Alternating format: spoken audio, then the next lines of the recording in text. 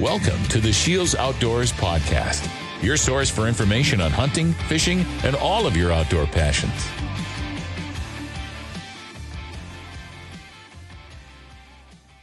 Hello, everyone, and welcome to the Shields Outdoors Podcast. Today, we're going to be talking a little bit of late season hunting. Specifically, we're going to be talking mule deer hunting. We were just out on a hunting trip, me and my cousin and hunting buddy, Ryan Fisher, and I have him with me on this today. We're going to talk about kind of our strategy going into it, what happened during the hunt, and then just kind of some reactions and kind of takeaways from this trip. So, Ryan, how you doing today? I'm doing well. Thanks for having me on. Yeah, absolutely. Thanks for joining us. Are your legs feeling good again after all those miles we put on? Yeah, I'm almost back to 100%. Maybe should have done my late season cardio. Maybe not quite what it used to be in the early season. Maybe too much sitting in a deer stand for a whitetail. It just got out of shape. But we definitely put some miles on and covered some country. So it was a fun trip. Good to stretch the legs and cover some ground.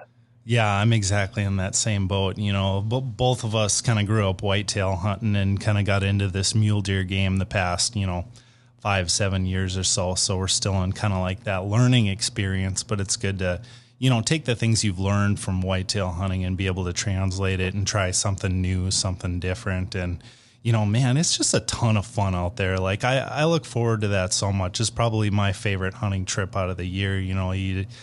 There's something about whitetail hunting that, it's just like nostalgic and all the time and preparation and running trail cameras and whatnot. But like to just be able to go out west and like kind of fly by the seat of your pants and learn as you go. It's just awesome. It's so much fun.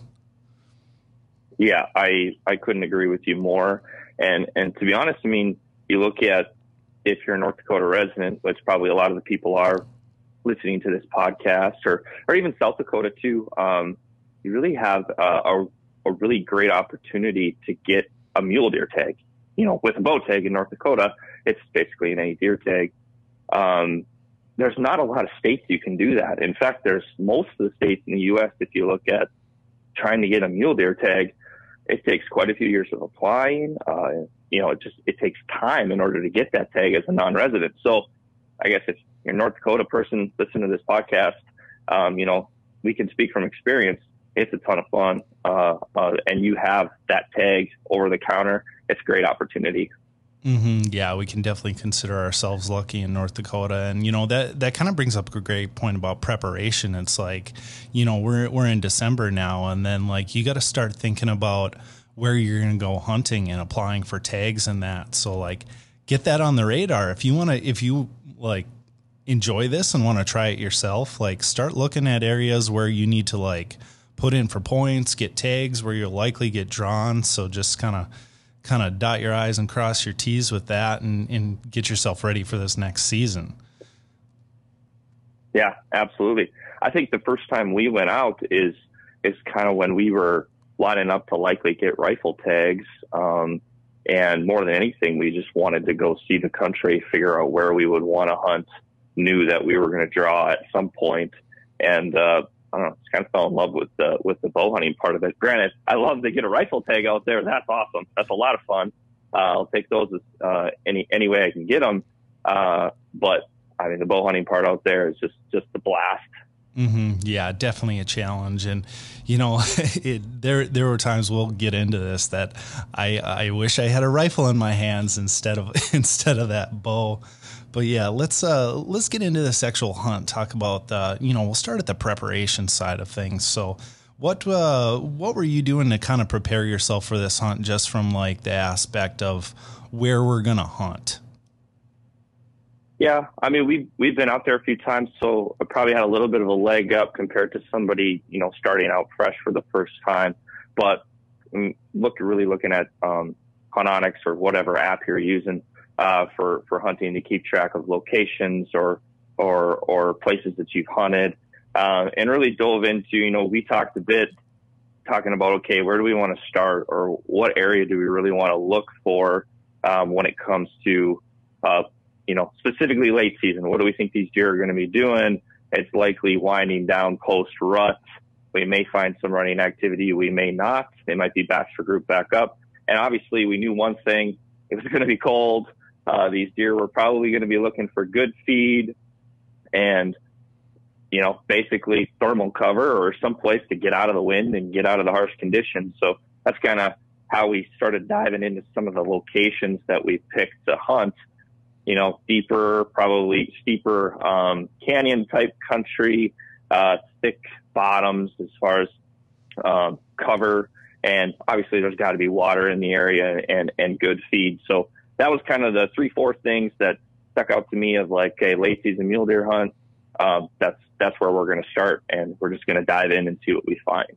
Mm-hmm. Yeah, I'm kind of in the same boat with that too. It's like, thinking about late season hunting, we've been out there in September, we've been out there in October, rifle hunting in November, but neither of us have actually hunted out there in December. So it's a little bit different of a dynamic there. Like they've been pressured for 4 months and like they're going to likely need to feed because, they've been rutting for a month and it's going to get winter. So it's like, okay, they're going to have food sources in the back of their mind.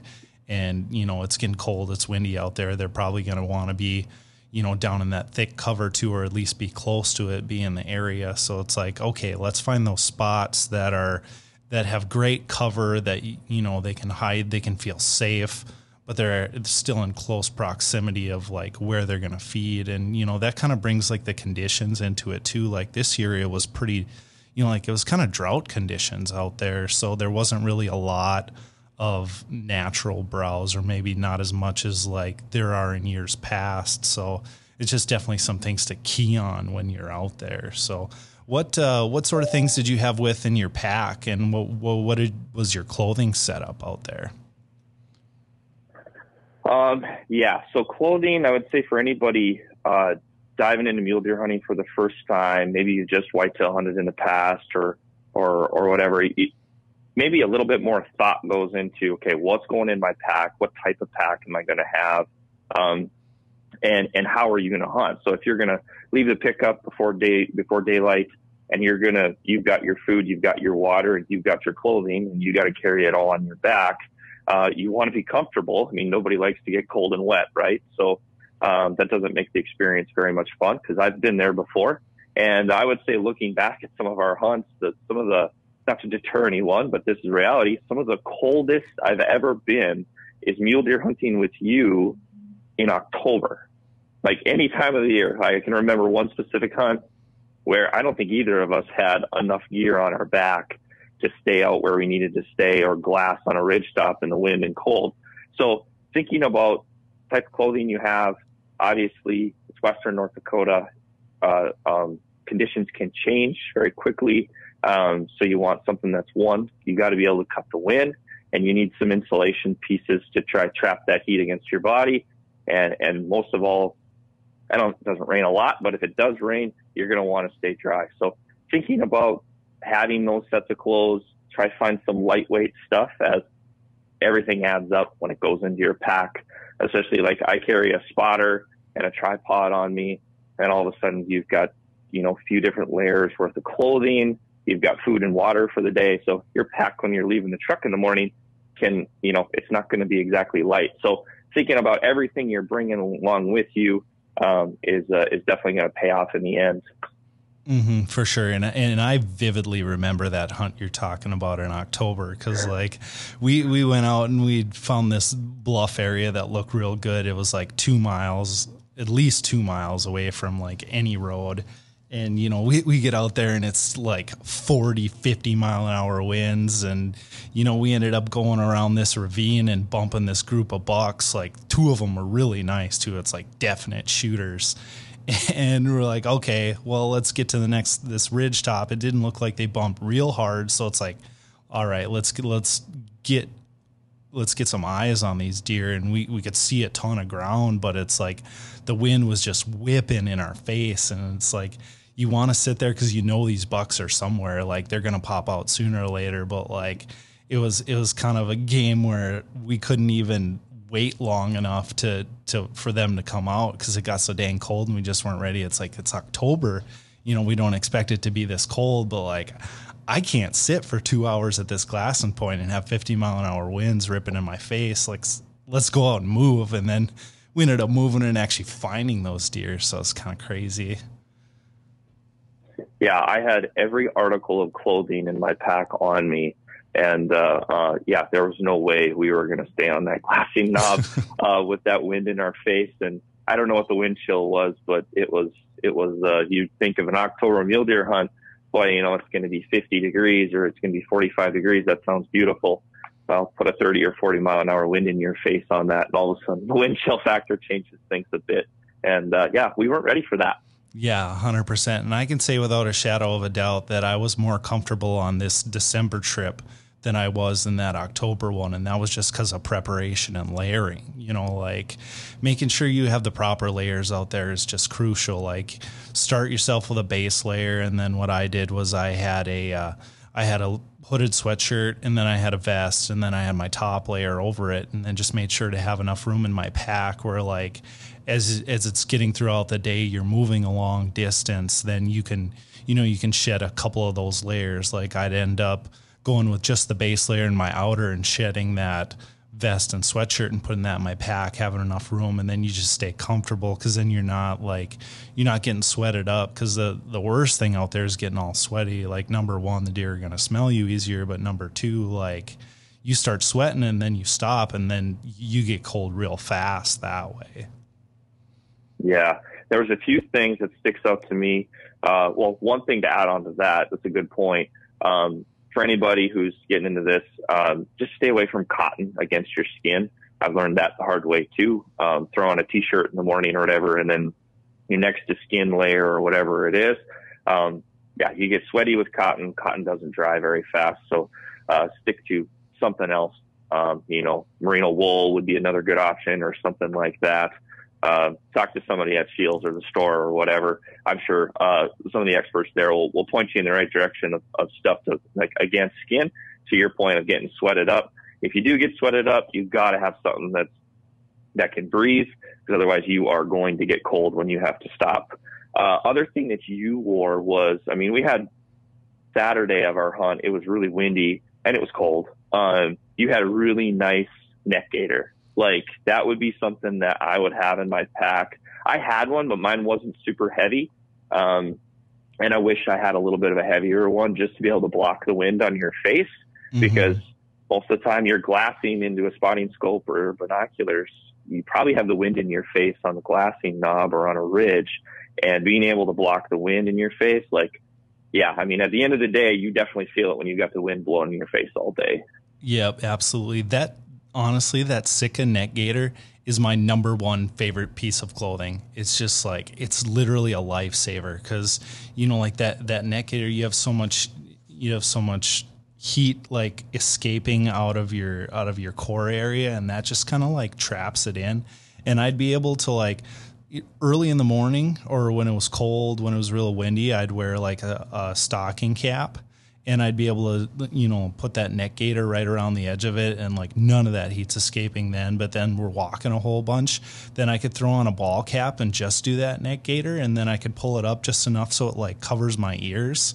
And that's seriously just a money piece of gear, and it's not expensive at all. Like a lot of people say Sitka, oh, it's so expensive, but like that neck gaiter is worth like every penny.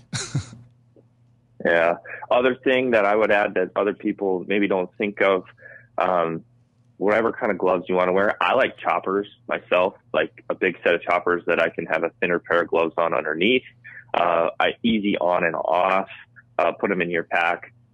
Just when you're running a spotter or binoculars, those things aren't warm when they're sitting on a tripod in the wind. They're cold. So every time you touch them, your hands get cold too.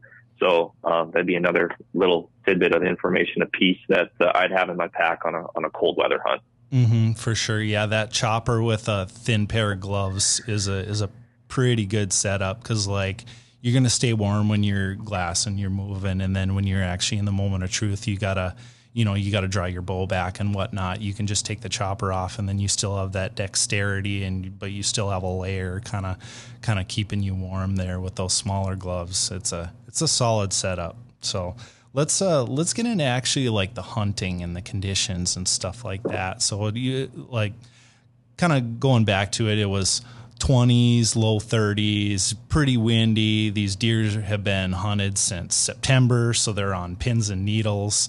It was definitely a challenge out there for sure. So you had to, you kind of had to take it slow, but then you had to like be able to adapt and then make a move quickly. Like we had a lot of times we'd find deer in the bottoms, especially when it's windy and, just trying to get out of that wind and stuff.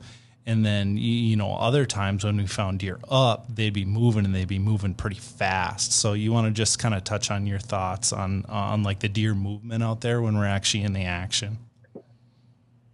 Yeah. I mean, to your point, they were deeper in the bottoms than past trips. I mean, a lot of times, in the earlier season, you'll find deer up high, maybe not necessarily in the bottom of ridge.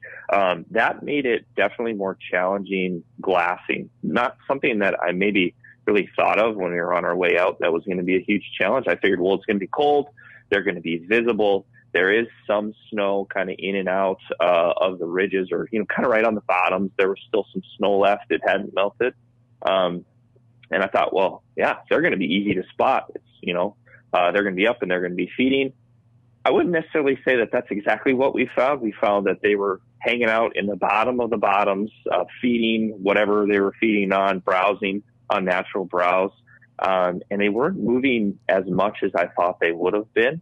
And that definitely made it more challenging, as depending upon the country you have, if you have really high vantage points where you can see the very bottom of the bottoms of the drainages, you're still fine. But in the country we were hunting that was more breaks, it required us to kind of move more and go and actually glass into the bottoms, which just anytime you have to move more or go find the deer at a closer range, well, obviously that makes it more challenging. And also, wind and everything that goes along with that. Everybody who's been out west knows how swirling winds or thermals work. So, yeah, these deer were kind of on pins and needles from obviously being pressured for a while, like you mentioned. So it definitely made things a little bit more challenging on that front. Yeah, there's one stock in specific that really comes to mind for me. It was like, okay, the end of day one, we got ourselves, we located a couple of really nice bucks. We actually we were going down into this draw and there was a group of does in the bottom. They ended up bumping out. You went down into the draw to kind of get a closer look at things. And we were actually going to a different area anyways and just kind of ran into these deer first because we didn't expect them to be there.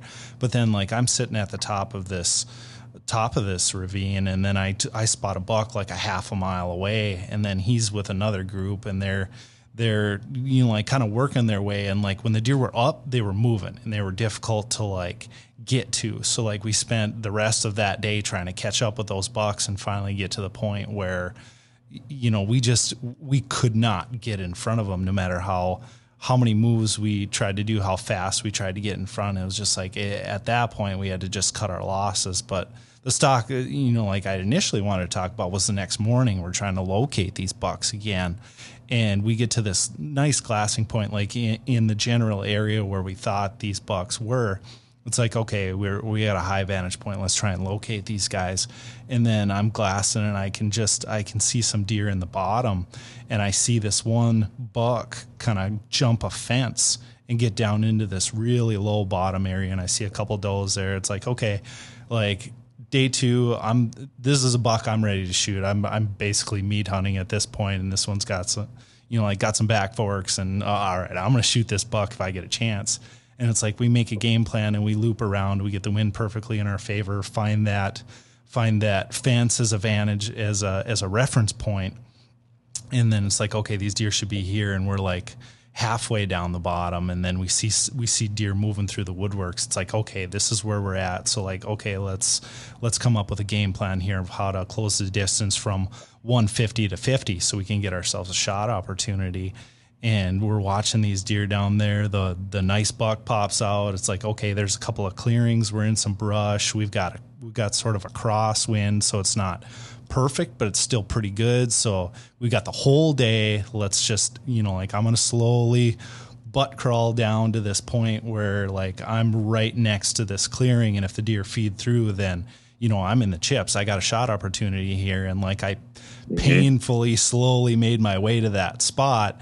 And then all of a sudden I see 16 deer butts running out like, yeah, we got you. It's like you think there's probably 8 or so of them down there, and then there's double that amount, and some of them are bedded higher, and that wind swirls a little bit in the bottom, so it just kind of got us on that one. So it's a good thing to just have in the back of your mind and absorb like what exactly happened there. It's like, okay, there's a lot more deer than we thought down there, and you need to be cognizant of swirling wind, and you got to be able to make a move when you need to. It's just, there's so many factors that kind of run through your head in that situation. You have to be ready for all of them, which just makes it really difficult, challenging, but super fun at the same time with this December bow hunting stuff.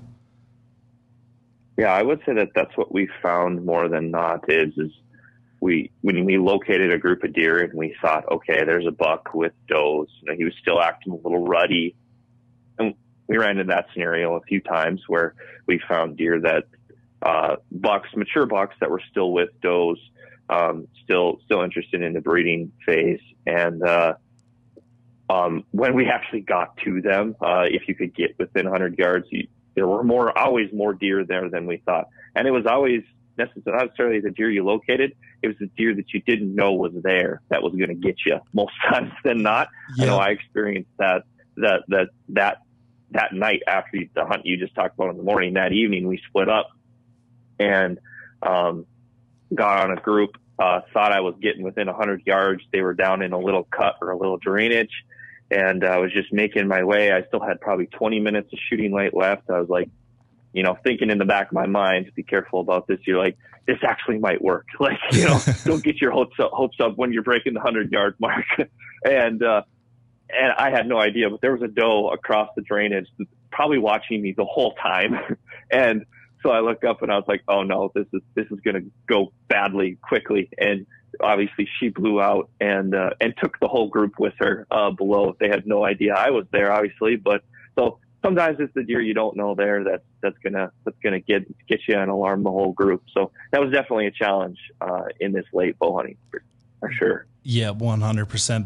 That's got to be one of my main takeaways is like when you're out, you're locating deer. Like if you find a nice buck or something you want to target, something you want to shoot, but they're in a giant group, like those are nearly impossible deer to get into. You're almost better to just, keep those in the back of your mind and to try and locate something that, perfect situation. We're in the late part of the rut there. There's still some bucks that are hanging with some does, like find yourself a buck that has one doe and they're like pushed off. And that buck, it's not so much fooling the buck. It's fooling the doe or the group of does around you because that buck's got one thing on his mind and that's that doe. But, like the doe's the one that's on high alert. She's like, I got this buck chasing me. I've had people shooting at me for months. It's like, those are the ones that you really need to fool. For sure. Mm-hmm.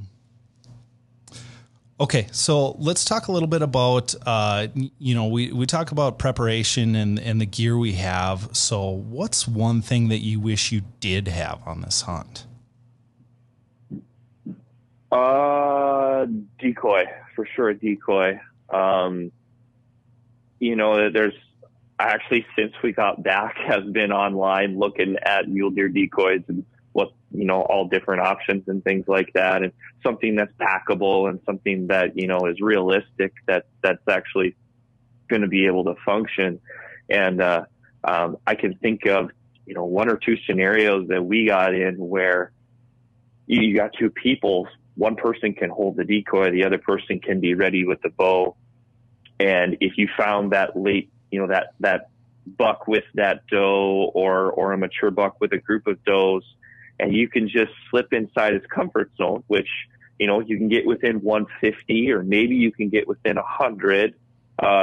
And maybe you can't get any closer than that, to your point you just made of like some of those groups are in unstockable positions. You're not going to get any closer. The terrain or just the situation's not going to allow you to get within, effective bow range, whatever that may be. Everybody's different.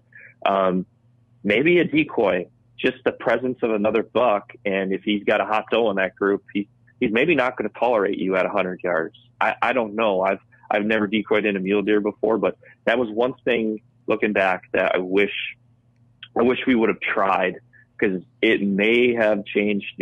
I mean, maybe he would have come right inside 50 yards and wanted to run this intruder off because he didn't want him near his doe group. It's definitely something, next year I'm gonna play with more.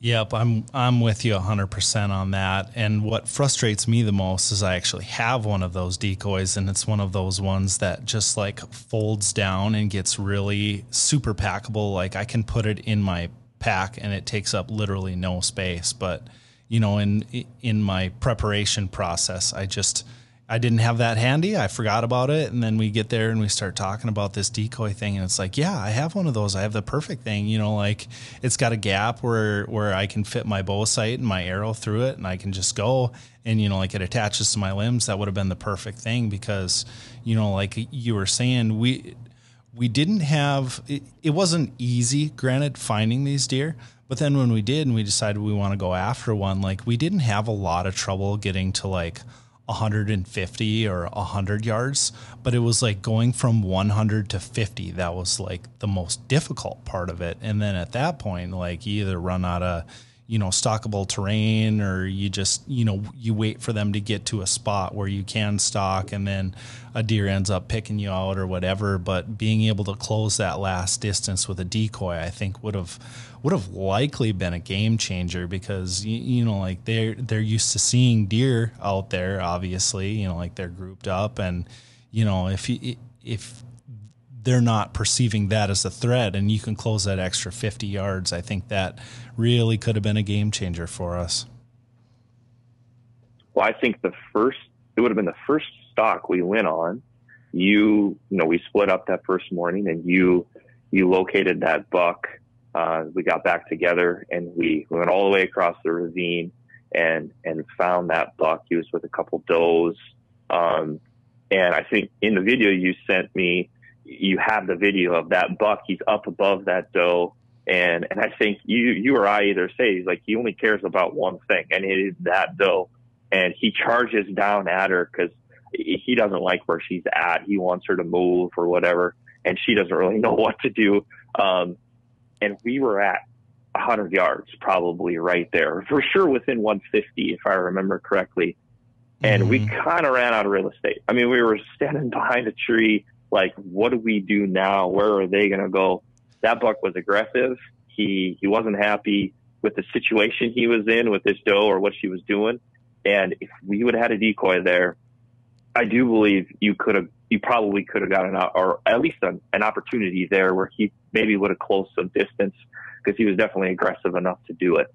Yeah, that buck was caring about nothing but that doe. And I think if we would have decoyed, he definitely would have tolerated that. He was in that right mindset. And you do have to kind of read the deer when you're bringing that decoy out too. Like if they're moving fast, they're not really interested in anything, like maybe that's not the right situation to bring a decoy out.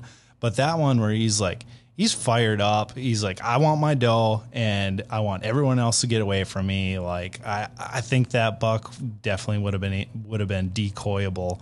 And, like when we first found him, he was actually with a smaller buck and he chased that other buck right off. So that's got to be like a telltale sign right there. He wants to just be with this doe. So if he's not going to just run away from this decoy, he's probably going to rough up his fur and get a little angry and you're likely going to be able to close that distance.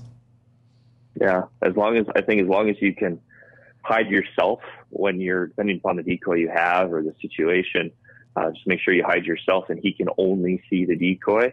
There's a good chance he maybe would have bought it and got within bow range, but definitely something we're going to play with in the future. Yeah, for sure. That hunt was just full of learning experiences. You know, we didn't end up tagging anything, bringing anything home. Well, I guess we did. We can talk about that. We actually, we found a pretty cool find at the end there. You want to touch on what happened there? Yeah, we were basically walking back to the pickup. We had our hunt time was over, and we were just basically a couple ridges between us and the pickup. And I come over a ridge top. We were just talking about, okay, let's go slow and glass into this. And if anybody's ever glassed a dead deer, a rib cage just seems to stick out like a sore thumb. So we were at enough of an angle down where I could see into the thick brush, and sure enough, there's a rib cage, white, and could see bones. And then started looking a little bit closer, and of course there's antlers there too, or there's a rack there. So I called you over, and we went down and identified it, and then we started talking about it. Well, it's like, I don't know what we can't really do anything, because we can't bring it home without permission. So we just so happened to be in an area that I could get cell phone signal without too far of a hike. So got to the top of the ridge and got a hold of a local game warden and gave us permission to take that home with us. So yeah, we got to meet him back in Dickinson, and gave us a possession tag and everything. So, but it was a cool find. It's that's the largest mule deer deadhead I've ever found. I mean, we've found sheds and stuff like that, but I've never found a deadhead like that. And so that was pretty unique. So it was fun that got to be able to bring it home too. Yeah, that was very cool. And that's definitely the biggest deadhead that I've ever found. It was like literally our exact target buck, like 150 to 160, great forks. It's got eye guards. It's like, that's the deer that we were after. But unfortunately, Mother Nature took care of it first. Like, I don't know if it was like early in the season, or it was likely last season, because, like everything was picked perfectly clean, and he was in an area that was real shaded, and it looked like, he'd kind of been there for a while, but it's kind of just makes you wonder, like, what exactly happened to this deer. But it was a super cool find anyways. And, I filmed this whole experience, doing the editing right now, putting it into a YouTube clip. So like, you'll be able to see all these deer that we were talking about, that, like our blown stalks, our deer we couldn't get in front of, this deadhead. There's video stuff to go through with this. So like, I'm not sure if it's going to be edited before this podcast comes out, but like once it does get edited, we'll put it into the description of this podcast, and it's definitely a cool watch. It's worth checking out for sure. Yep, absolutely. Mm-hmm. Yeah, and then just like every state is different, but like North Dakota, you can't touch a deadhead unless you like contact the Game and Fish. So like, we went through the right protocols. We called the Game and Fish officer. We took some photos of it and sent it to him before touching it. And, the Game and Fish guy is like, yeah, that's been there quite a while. You're not going to need a carcass tag on that one, because it's literally just the head in a rib cage. So it was really cool of that Game and Fish officer to be willing to, meet us on a Sunday and take a look at it and write up that possession tag. So, didn't fill our bow tags, but, came home with some bone anyways. Yeah. Yep. I'm going to clean that skull up and find a unique way to at least display it or whatever, at home. So it's a pretty cool find. Mm-hmm. Yeah. It's just a great keepsake to have as, maybe it's part of a pedestal mount where you got a mountain lion and that dead head on the bottom or something. It's going to be a great story to tell. Next year, let's kill a buck in that drainage, and then that buck can be a part of the pedestal mount. How about that? Let's try to do that. That'll be perfect. I mean, those two real good bucks we were chasing were not very far away from where we found that one. So there's a pretty decent chance we can make that happen. We just got to shoot straight, right? That's right.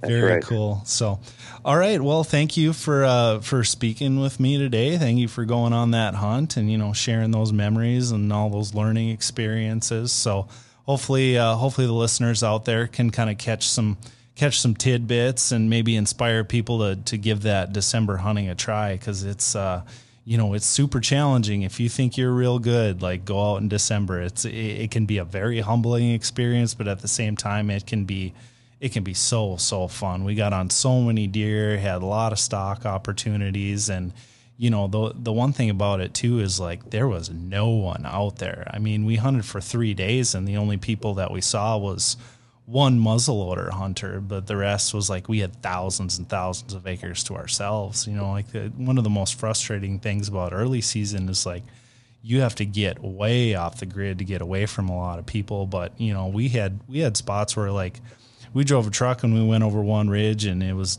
just us.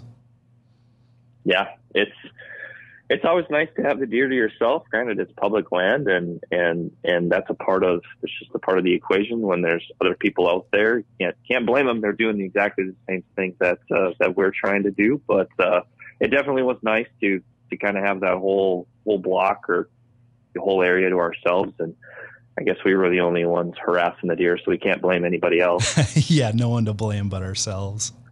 There was nobody to blame but ourselves. So I guess that's all right, though. It was fun.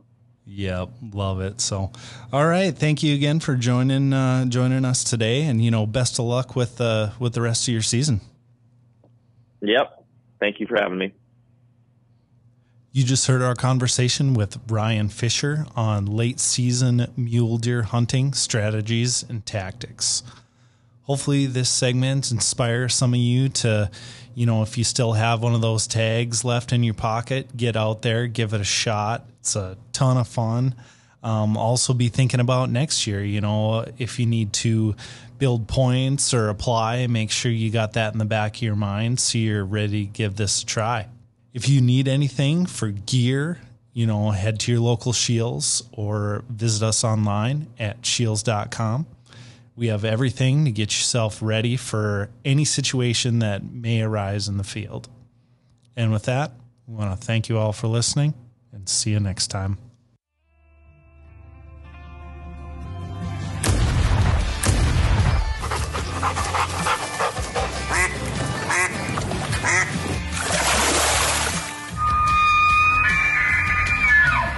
Thank you for listening to the Scheels Outdoors Podcast. Stay tuned for future segments and visit our social media pages, Scheels Outdoors on Facebook and Instagram, for daily updates.